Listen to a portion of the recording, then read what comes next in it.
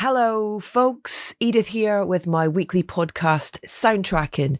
I've got to apologise for the slightly nasally and deep tones of my voice today. It's the end of London Film Festival and I'm spent. There's been so much conversation. There's been so many premieres. So I have a little bit of the sniffles. It's not Rona, don't worry. And my voice is on its last legs. So we'll get through this together, I hope. Before I start, I wanted to say a massive thank you to everybody who gets in touch. There's been such a lovely stream of emails and I'm kind of slowly getting through them.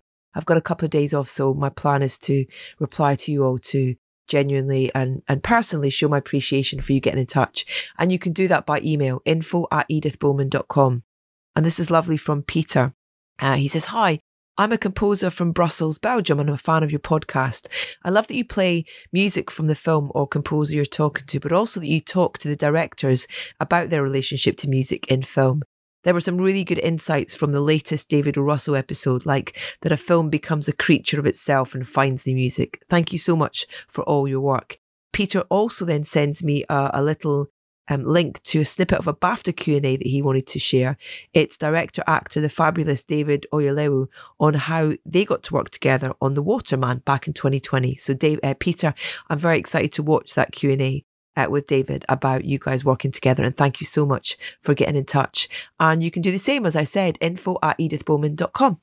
Now, our guest this week is a composer with a huge and varied body of work who I regularly see on the London screening circuit, and I've been trying to get her on Soundtracking for some time. Nanita DesaI's work includes a remarkable number of TV shows, films such as The Reason I Jump for Sama, and more recently 14 Peaks, Nothing is Impossible. You'll hear plenty of her work shortly, but first a word from our friends at Vintage Cash Cow.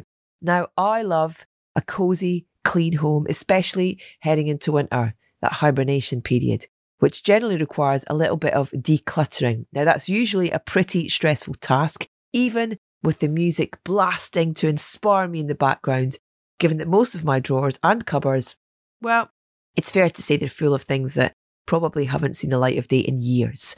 Well, Vintage Cash Cow makes selling your old valuables easy because you don't have to deal with selling items individually. Basically, fill a box with jewellery, cameras, coins, vintage toys, so much more, and post for free or arrange a collection. Within a week, you'll get a cash offer. If you accept, you'll feel better knowing your unused things have become part of the circular economy, which is of course good for reducing waste and tackling climate change. You'll have a more relaxing, spacious home and a clear head. Vintage Cash Cow has great reviews on Trustpilot and right now are offering listeners a £20 bonus with the code SOUNDS. Another reason to put some music on, have a rummage and fill a box for Vintage Cash Cow today. So if you feel inspired, head to vintagecashcow.co.uk now, enter the code SOUNDS on the sign up page and you'll get £20 extra when you sell. That's vintagecashcow.co.uk with the code SOUNDS. And so to Nainita, and we'll begin with the opening cue from that beautiful and mind-blowing documentary, 14 Peaks.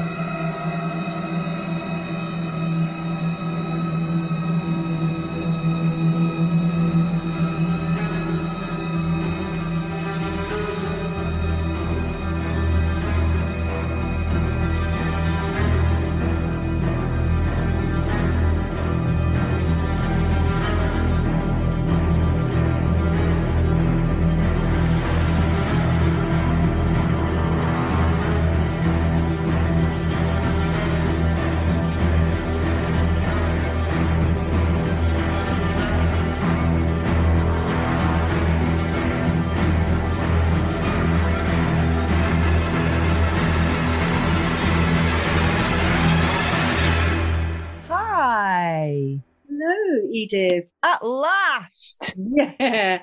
Gosh, You are one busy lady. I saw your posts. I mean, how many films and Q&As did you do I know yesterday?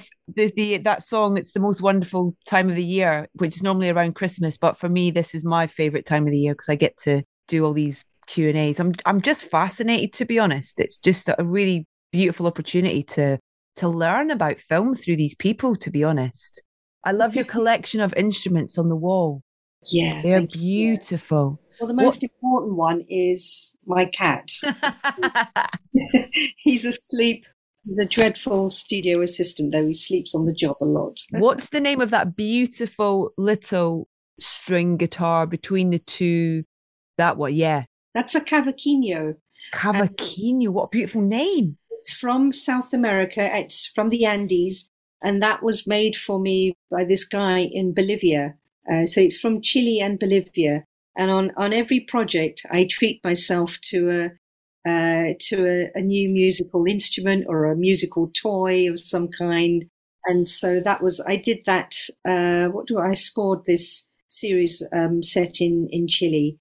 This guy came along with 5 or 6 beautiful cavaquinhos, all with different designs. And I chose that one. That one spoke to me. That's beautiful. Yeah. Nanita, I don't really know where to start with you because the idea that we could even skim the surface of the work that you've done as a composer and creative, in our slot today it would be impossible. It's utterly inspiring when you look through the amount, but also the depth of work and the variety of work that you've been involved in. But I thought it'd be really nice to start with for people listening, to talk about where it started for you, where the world of composing and how that started for you. Well, how the world of composing started, I guess I came into it through technology. But I mean, I was born and brought up in London, in southwest London. And I went, my second generation British Asian, I guess. So I went to a Church of England primary school and I learnt the violin and the piano and sang in the school choir and sang in Latin choirs, singing Latin. And then I had my own band at school as a young teenager. So I was growing up listening to, George Michael and all the pop bands of the day, which I love. But at home, I had to go to the Hindu temple. So my mother forced me to learn the sitar and the tablas. So I kind of have this schizophrenic musical childhood. And then I got into, and I didn't enjoy learning Indian classical music because I'd practice scales all day for 6 months on end and have calluses on my fingers. But then I loved playing and teaching myself the guitar, the steel string guitar at school. So I got into technology, music technology, and I was always a bit of a tomboy and a geek at school, into computers and programming. And I got into sound, and I used to go out and record sound effects and the world around me on my travels. And then I discovered film as a teen, and sort of the sound of film. And that it was such an escapist form of creativity for me. But I then got into the world of sound design. And so I started off as a sound designer on feature films. I got this really sort of non-musical background. I haven't got a degree in music, so I got a degree in mathematics because I thought, I was under peer pressure, to do something formal and get a real job. Yeah. But I never had a real job. And so I then got... None of us did. I think those are the best ones when you kind of go, what do you do? It's kind of hard to explain, really. Yeah, it is. And even now my parents go, it used to be for years, when are you getting a real job, Nainita? And now it's like, yeah. And now it's like, you work too hard.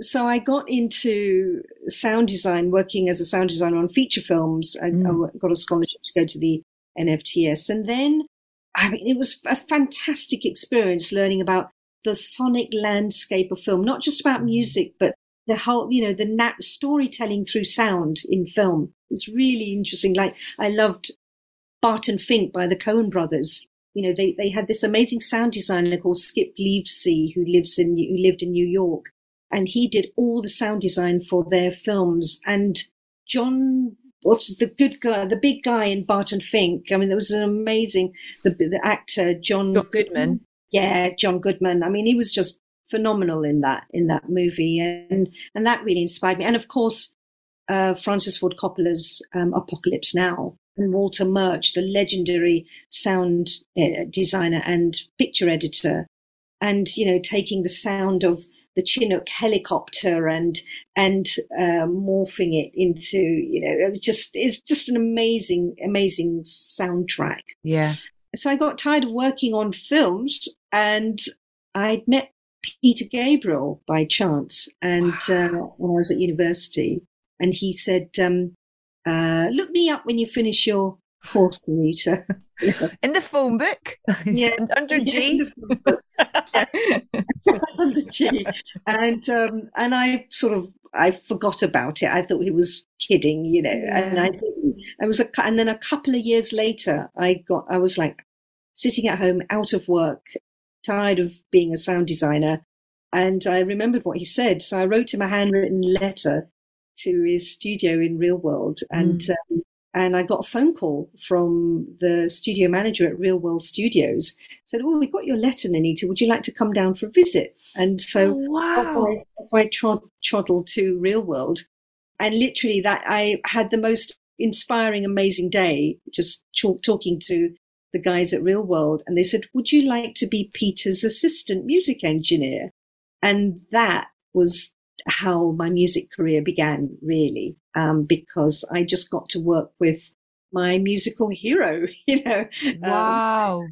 And also working with the world's best musicians and producers. I mean, I got to work with, I sang backing vocals for Daniel Lanois. He was recording in his studio one day and recorded drums, Billy Cobham playing drums and Nigel Kennedy on the violin. And it was just an incredible time to be, there working with Peter and learning so much, not about music technology or anything really, but just about how to work with creatives, with other human beings, and just manage creative egos and personalities. Yeah.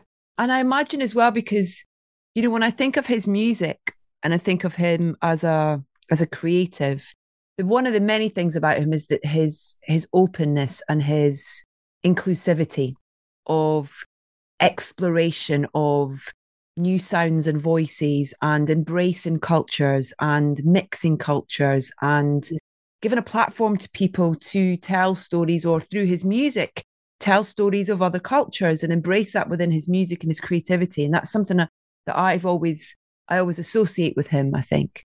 Yeah, very much so. And what it taught me was, I mean, with my background in sound design and having learned the sitar and tablas reluctantly as a kid, it opened my mind up to the world of sound, musical sound. It doesn't matter what musical instrument or musician you're working with. It's all about storytelling through, regardless of the sounds that you're using. You can use an orchestra, or you can use a band like, I don't know, Son Lux and Everything Everywhere All at Once, and Johnny Greenwood and Trent Reznor. There's so many ways of telling stories, and that was my way in, because it was like a world of possibilities where you didn't have to go to music college to do a degree in music, And the one lesson I think I learned from working with Peter was it's about capturing the magic of performance, and it's like with him, you always have the record button on. It never stops. And I've held that with me, so that when you work with a musician, if you're doing more than 3 or 4 takes, then they're past the peak of their performance.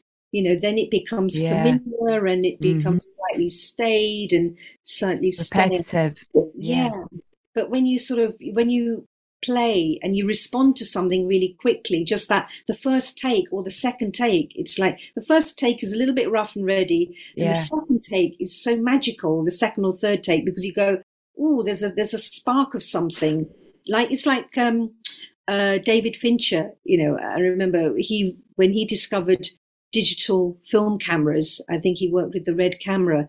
And he said, okay, I don't have to work with a film reel anymore. It's the limitation of filming for 20 minutes. So I'll just film and film and film and film. And so I think he's quite well known for having done 70 takes with an actor, with an actress. And he just sucks the performance dry out of the actor. And then he goes, after 70 takes, he goes, yep, that's it, I got it. But I'm the opposite. The opposite. I like to sort of work fast and get your creative ideas down as fast as possible, because that's where the magic happens. Yeah. And then I'll spend hours and days perfecting and fine-tuning and just massaging every single note till it's perfect. But it's just getting the ideas down. I think what's wonderful that, from the luxury that I have of getting to talk to so many people about the relationship between film, TV and music is the development of that world as well, and how those worlds of the sound design and the composer, they're so important. The collaboration and the relationship between that is so important, more so now than I think it's ever been. And you mentioned about some of the Q&As that I've been doing, and I was so enamored to be in the presence of Alejandro González Iñárritu at the weekend talking about Bardo, which is a phenomenal film. And Bryce Dessner's done the score for that, but there's no clear line between the score and the sound design. That is a relationship that is entwined, that is so, you can't have one without the other, almost, in a way. And so it must be wonderful for you to have that background in sound design, that you bring that knowledge and that wealth to when you're composing, and have an appreciation and a respect for that world as well. Yes. Very much so. I like to blur the lines, and I like working closely with sound designers whenever I can. I had the most amazing opportunity to do that on The Reason I Jump.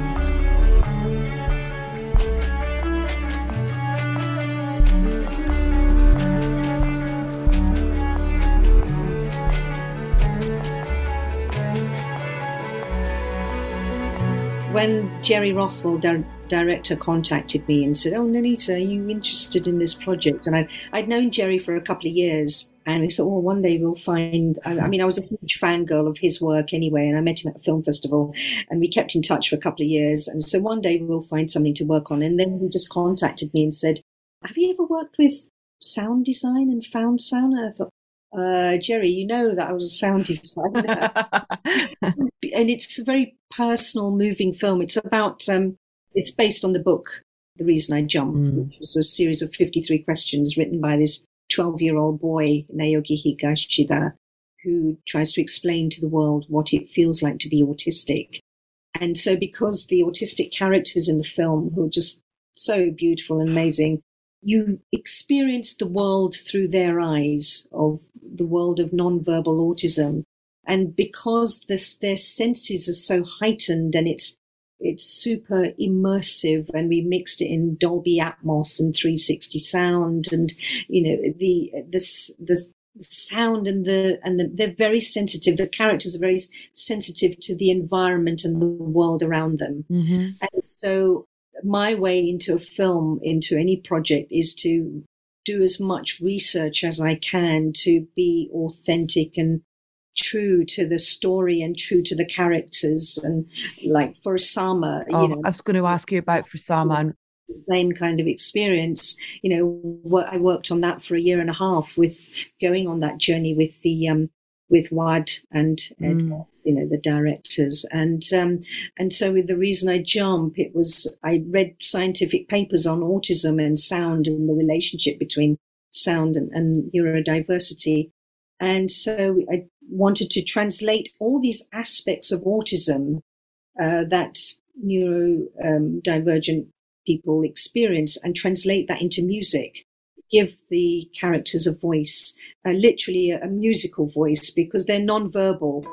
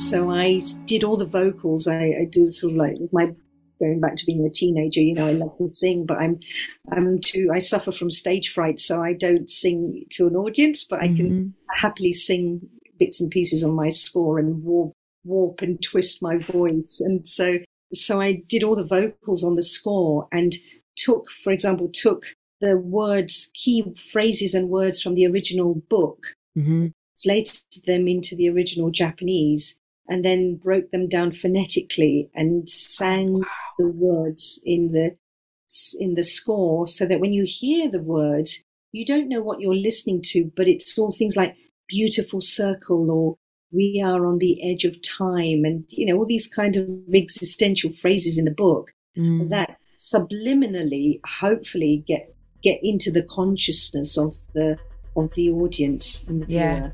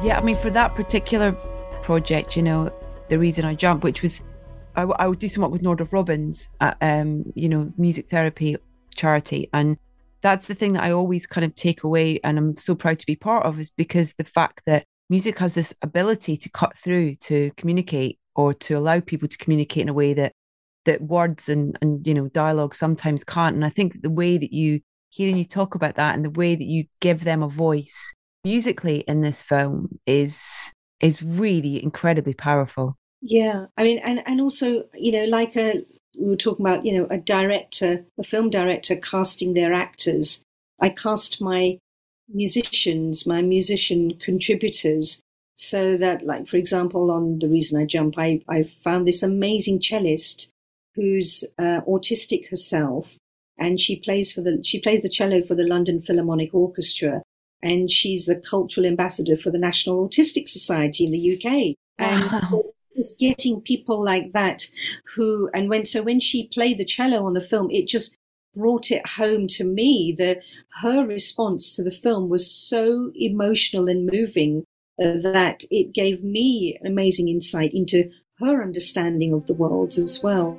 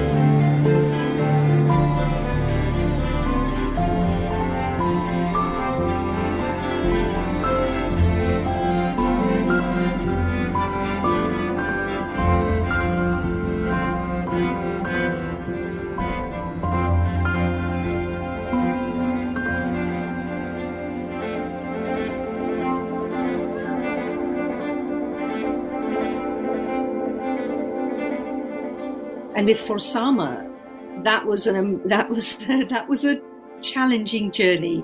I mean, emotionally, if nothing else. Do you know what I mean? It's oh God, yeah. I mean, that's an interesting point, I think, as well, because there are a lot of examples with film, whether they're documentaries, whether they're features, or whether it's a TV series as well, that the music is just there to kind of drive emotion. And I think what you did beautifully for Sama is that thing where because it could have easily, kind of pushed the emotion and heightened it even more from how emotional the story was already. But you didn't.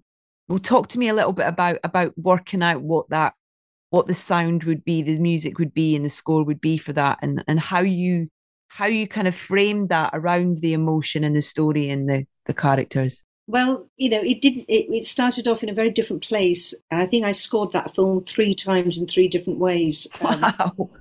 It started off and I love going on that journey with the filmmaker. And, I was there very early on in the edit. Mm. And the director I was given a whole playlist of reference tracks. It said, we want a score. This is about the Syrian revolution, the Syrian uprising. Mm-hmm. We want a score that is a little bit along the lines of a bombastic Hollywood, Middle Eastern film score, like Catherine Bigelow's Zero Dark 30 or Argo and that kind of stuff. I thought, oh, right, okay, fine, And so I wrote about 80 tracks. 80? Yeah. Bloody hell. Over the course of about, the first 12 weeks of the edit, first 3 months of the edit. So I was happily writing away. And we were working with the music. And then about 3 months into the edit, the film wasn't quite working. Something wasn't gelling. And it's as though the film hadn't quite found its voice. And that's because it's a found footage film, with 500 hours worth of film, you could make 500 films out of that. You're trying to craft a narrative in the edit of the film. And that's quite often the way it is with feature documentaries, as opposed to, scripted and having a script to work to. We didn't have a script. And so the film wasn't working, and there was a bit of a pause. I thought, what's wrong? And then they realized the true heart of the film was this intimate relationship between the mother and the daughter. And basically the film's a love letter to her daughter, to explain to Sama why they stayed in Aleppo and why they eventually decided to leave and all the decisions they made. And when they realized that, the film became much more intimate and just down to this singular human level. Yeah. Of course, none of the music that I'd written worked anymore. So we went back to the drawing board.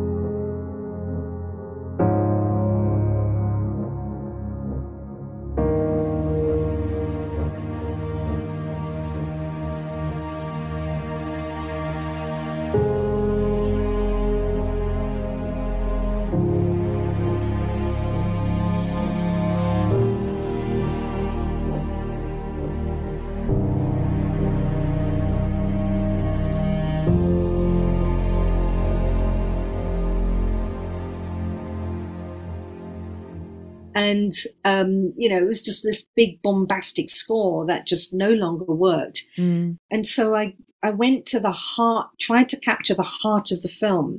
And I brought in, and you see the crumbling city of Aleppo around you. And it's tough. I mean, it's really hard. And so I found this Syrian violinist who's a refugee that was living in Italy at the time.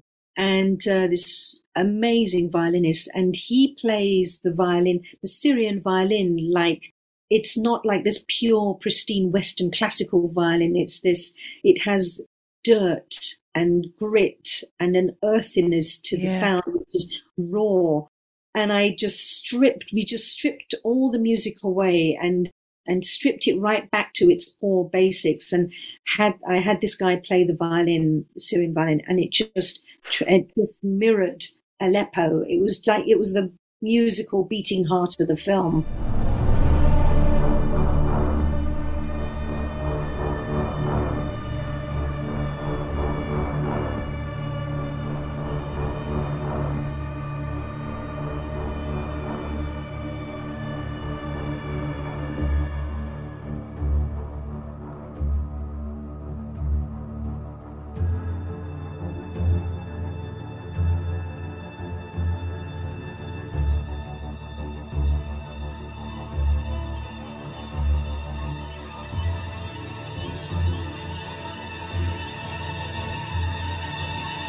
And just there's this amazing scene where they're driving in an open-top vehicle through the streets of Aleppo with all the bombing and shelling going on.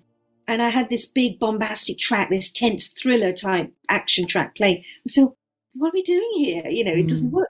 We took 90% of the music, all the elements out, the stems, and we just left with this big heartbeat of a rhythm, of a musical drum beat. And we thought, are we listening to music, or is that the sound of the bombs going off in Aleppo? And that was it's like the soundtrack became suddenly embedded into the landscape of the sound design, and it was so much more effective.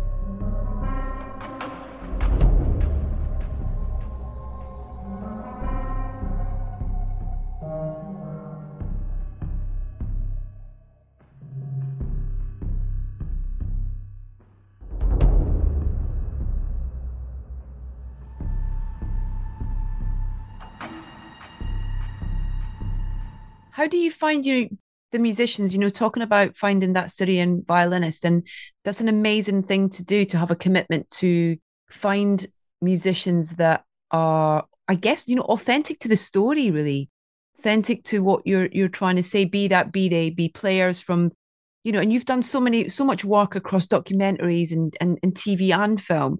And it's so wonderful to hear the kind of dedication and the pristine nature that you go to give things authenticity. So when you're thinking about finding musicians, and for Sama being an example, where did you find your Italian living Syrian, refugee violin player? Just talking to people. And also I like to make, I think what's important for me is to make the invisible visible, that we have our session musicians and the orchestras and players, and I work with them as well, that's great depending on the project. But sometimes, I think it's important for me to find people that you've never heard of or discovered their playing. I went to this amazing a music showcase festival called Womex. And every year, it's not WOMAD, it's Womex. Mm-hmm. It's like for musicians all over the world to showcase their work to the music industry. And they perform showcases, and in every year they have it in a different European country. And I went to Copenhagen about 6-7 years ago and saw like showcase after showcase of these incredible musicians. And there was this accordion player from Finland who was wielding this accordion on stage. It was like a monster, and it was like techno accordion. It was like a breathing monster of an instrument. And it wasn't your twee Italian French melodic kind of thing. It was like amazing. He just came on stage stamping his feet for about 40 minutes playing the accordion. I thought one day I'm going to use this musician on something, and I just went up. We kept in touch, and he was living 500 kilometers west of Helsinki, in the middle of nowhere. Wow. And I did this film about this Swedish serial killer called Confessions of Thomas Quick. And I thought, well, I'm not going to use the cliched Swedish hurdy-gurdy or the nickel harp, or everyone uses that, and so I thought, oh, there's this guy Antti Palanen, he lives in out of Helsinki. I'll contact him. And sure enough, he played on the score, and it turned out to be the accordion was the sound of the dark voice of this serial killer.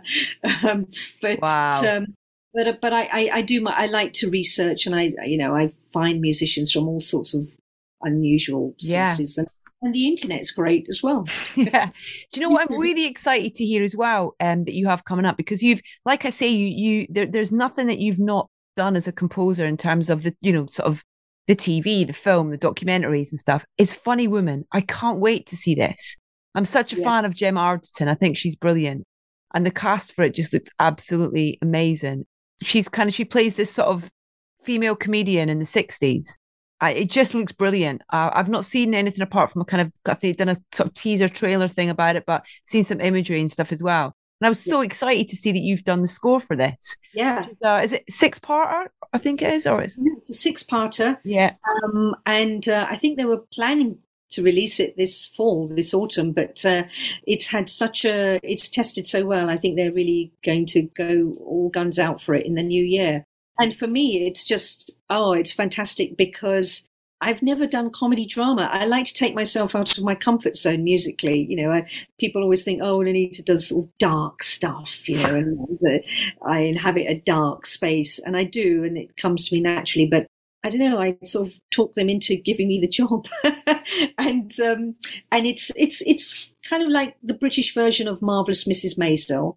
It is brilliant, and there are a lot of songs in it. There are loads of source songs in it, and so score-wise, I felt, I'm competing with this. It's about Gemma Arterton, who plays the character of Barbara, and based on the Nick Hornby novel Funny Girl, but it's called Funny Woman. Yeah. So I said, you can't call it Funny Girl and the lead character's Barbara, because it's Barbara Streisand. You just cannot go there. Yeah. And she comes down to London from Blackpool to make her way in London, 1964, and so it's so charming. And Gemma just steals the show. She's in almost every scene. She's incredible. Her physical humor is amazing, and she's very musical. I had to write her. I wrote a little ditty, which is the theme tune for her show in the series. Great. And so she sings it when she's auditioning for the role in the series. And what was cool about this musically was that I put together a guitar-based band for the score.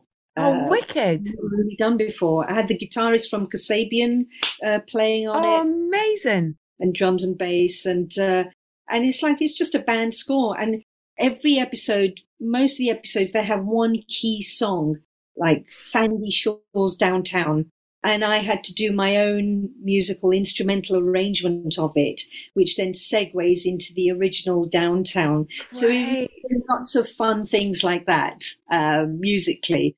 It's lovely watching your face as you talk about it. The smile on your face as you're talking about it. It's clearly been a lovely experience. Yeah, I mean, it's just the first. Yeah, I spent 6 months working on it earlier this year, and it's a great team, and it's a charming show. I've not seen anything like it in the UK. Yeah, and there's a lot of music in it that it'll bring back lots of wonderful music memories from the early 60s. Yeah. It's really cool. It is really healthy to kind of push ourselves outside of the comfort zone. Complacency can be a drag, I think, sometimes What's on the to-do list? Well, I'm working on a few projects. I can see that. Talk about being busy. But I'm working on a fantasy series at the moment, I'll be working on that for the next year, and that's going to be amazing. And so it's very big orchestra with lots of. It's like the culmination of everything that I've done before. It's a lot of world music elements with electronics, great big orchestra, fantasy, world building. But what else? I've got a series coming out, wildlife series coming out, actually. It's called Predators. Yeah. Tom Hardy's done the voiceover. Oh, no, I saw this. Everybody's gone mental about it because Tom Hardy's doing the voice of it. It's like everyone's just going to be glued to their screens watching that. Yeah. That's great. Yeah, it's for Sky and in the UK and Netflix, everywhere else. And they, all these wildlife shows that you see, like the wonderful Hans Zimmer, Planet Earths and so on. It said, we don't want that. We don't want the orchestra is banned from the score. Oh, wow. Okay.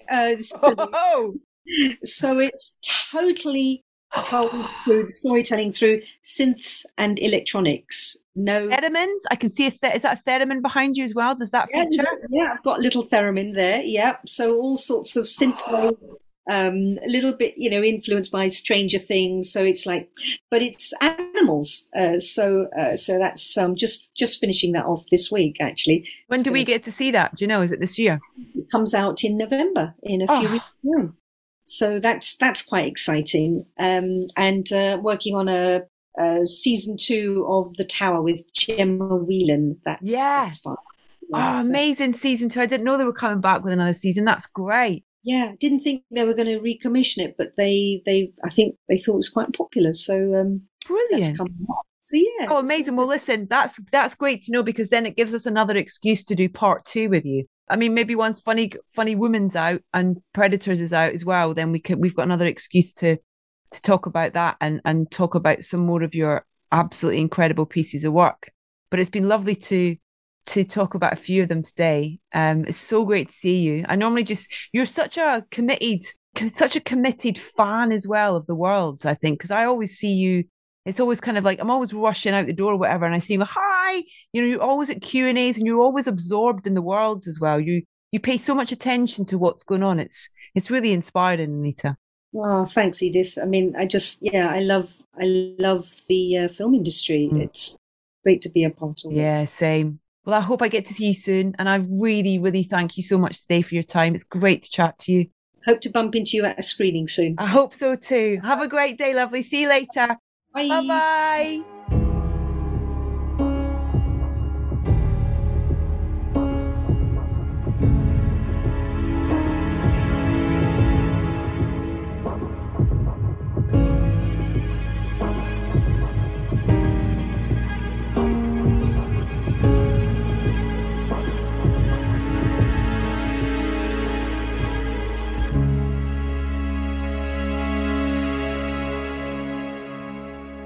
From the score to season 1 of The Tower, that's the end credit music rounding off this latest episode of Soundtracking with the wonderful Nanita DesaI. My huge thanks to Nainita for taking the time to talk to us, and also shout out to the team at White Bear for sorting that out. As she mentioned, plenty of things coming up for her that give us an excuse for part 2 in the not too distant future. Head to edithbowman.com to hear every single previous episode of the podcast. And please don't forget to subscribe while you're there. That means you won't miss any conversations about film, music, the moment they land in the future. You can follow us on Facebook, Instagram and Twitter. We are at Soundtracking UK. And please send us an email to info@edithbowman.com. Next week, I am thrilled to welcome back to Soundtracking the one and only, the multi-award-winning writer, director, producer, Martin McDonagh, to talk about his latest film, The Banshees of Inisherin. It stars Colin Farrell and Brendan Gleeson, and as you'd expect if you're a fan of Martin's previous work, things like 3 Billboards, 7 Psychopaths, he has this brilliant, unique, dark comedic tone that has so many layers to it. And once again, he's working with Carter Burwell. It's out in cinemas on Friday, So maybe if you get the chance, go and see it before you join Martin and myself next week for our latest episode of Soundtracking. I very much look forward to the pleasure of your company then.